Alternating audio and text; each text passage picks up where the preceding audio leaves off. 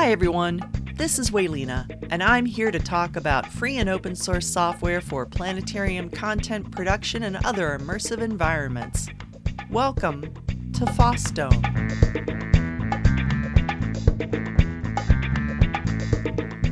I want everyone to know that show notes can be found on my blog, fossdome.com. I'll make sure to leave links for any software or tutorials mentioned in the episode. And if you like the episode and want to hear more like this, make sure to subscribe and rate it in your podcast listening software of choice. Today is Sunday, April 25th, 2021, and this is episode 7, Open Source Astronomy Tools, Carte du Ciel, and Virtual Moon Atlas. The Ingenuity helicopter flew this week. Yes, awesome! Nothing like good news from planet Mars to lift the spirits. Now, if you haven't done so, try importing NASA models of Perseverance and Ingenuity into Blender. I've got a short video on that on the Starkle Planetarium YouTube channel. I'll try to remember to add the link to the show notes. So what have I been up to lately? Well, my planetarium is still closed to public and school groups from outside the college, and I'm still mostly working for a different area of the college. I do what I can for the planetarium as time permits. We know that this will continue at least through summer, and we aren't sure what will happen after that. We did have some virtual planetarium programs last week with some local first graders, and it was so much fun. We scheduled another virtual show for sometime in the next few weeks, and we've scheduled a few actual shows inside the dome. One for a microbiology class, and another for faculty and staff of our own natural sciences department. We'll be showing the marvelous Sunset Meditation show from the Brown Planetarium at Ball State University. Sunset Meditation is available to all under a free license, and it was directed and narrated by Dana Thompson. Dana Thompson is a very talented and prolific creator of all things planetarium related. She's also the director of the Brown Planetarium at Ball State University and has to be one of the most interesting people I've ever known. I'm putting the link to the Brown Planetarium page for getting Sunset Meditation show. While you're there, check out their Halloween Celestial Origins show. It's reasonably priced, and they have a full-length preview you can check out at your leisure. So this week, I did get to spend a bit more time on my Space Cats project. I took the first Space Cat design I made, and I set up a t-shirt shop through Printify and Etsy. The design uses an image of one of my actual cats, Carmen, and combines some generic space elements and some fractal flames. Today I added a few nebula cat designs.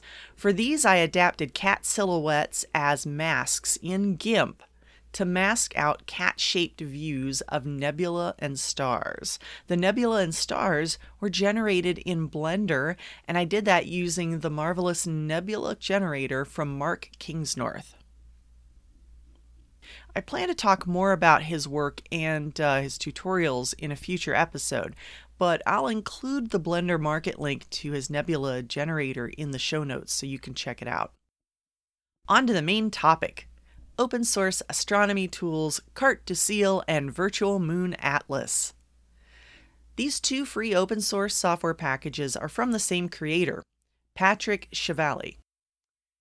Carte du Ciel is often referred to as CDC or simply SkyChart. SkyChart is a great name, and yet it doesn't do it justice. Yes, it generates sky charts. Not the kind we print out for school kids and families to use to find the Big Dipper. Now, these charts bring me back to the old days of opening large paper sky atlases to plan out a detailed observing session with telescope and/or binoculars while waiting for the sun to set.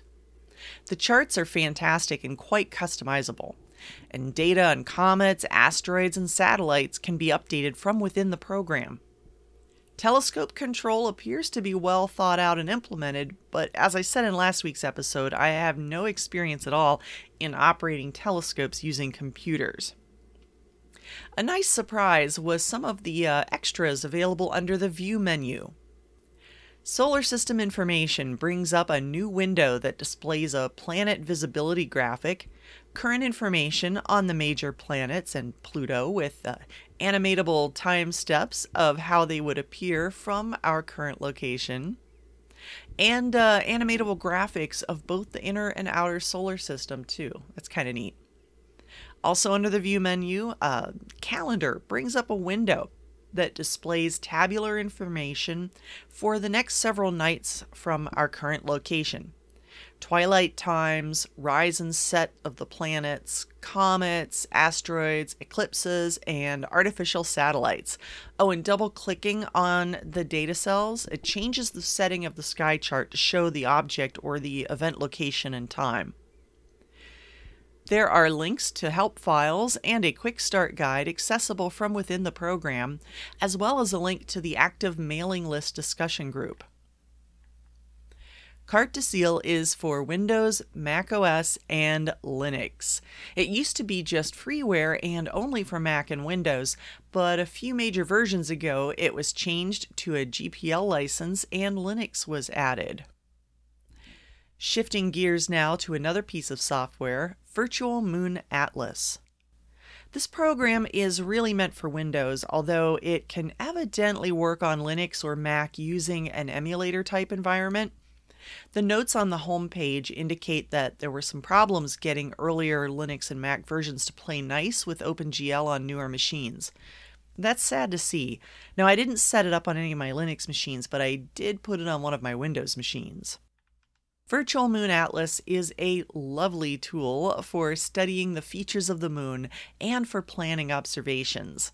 There are a lot of additional texture maps to download once you have it installed, but they are worth the wait. Something I quite enjoyed was switching to some of the historical textures. These are old lunar maps that have been digitized. It's fun to compare them with the more recent data maps. The addition of gravity maps and crustal thickness maps move this toward lunar GIS territory, but it isn't quite that.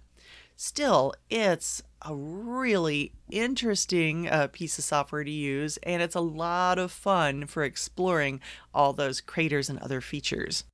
The home page includes a link to a good solid PDF manual for setting it up and getting the best use out of the software. So if you're on a Windows machine and you have the hard drive space for the extra texture maps, it could be another FOSS tool in your astronomy toolbox. And that does it for this week's show. It's been fun. We should do this again next week. Be sure to check out the show notes on my blog, fossdome.com. Till next time, be well, be creative, and be free.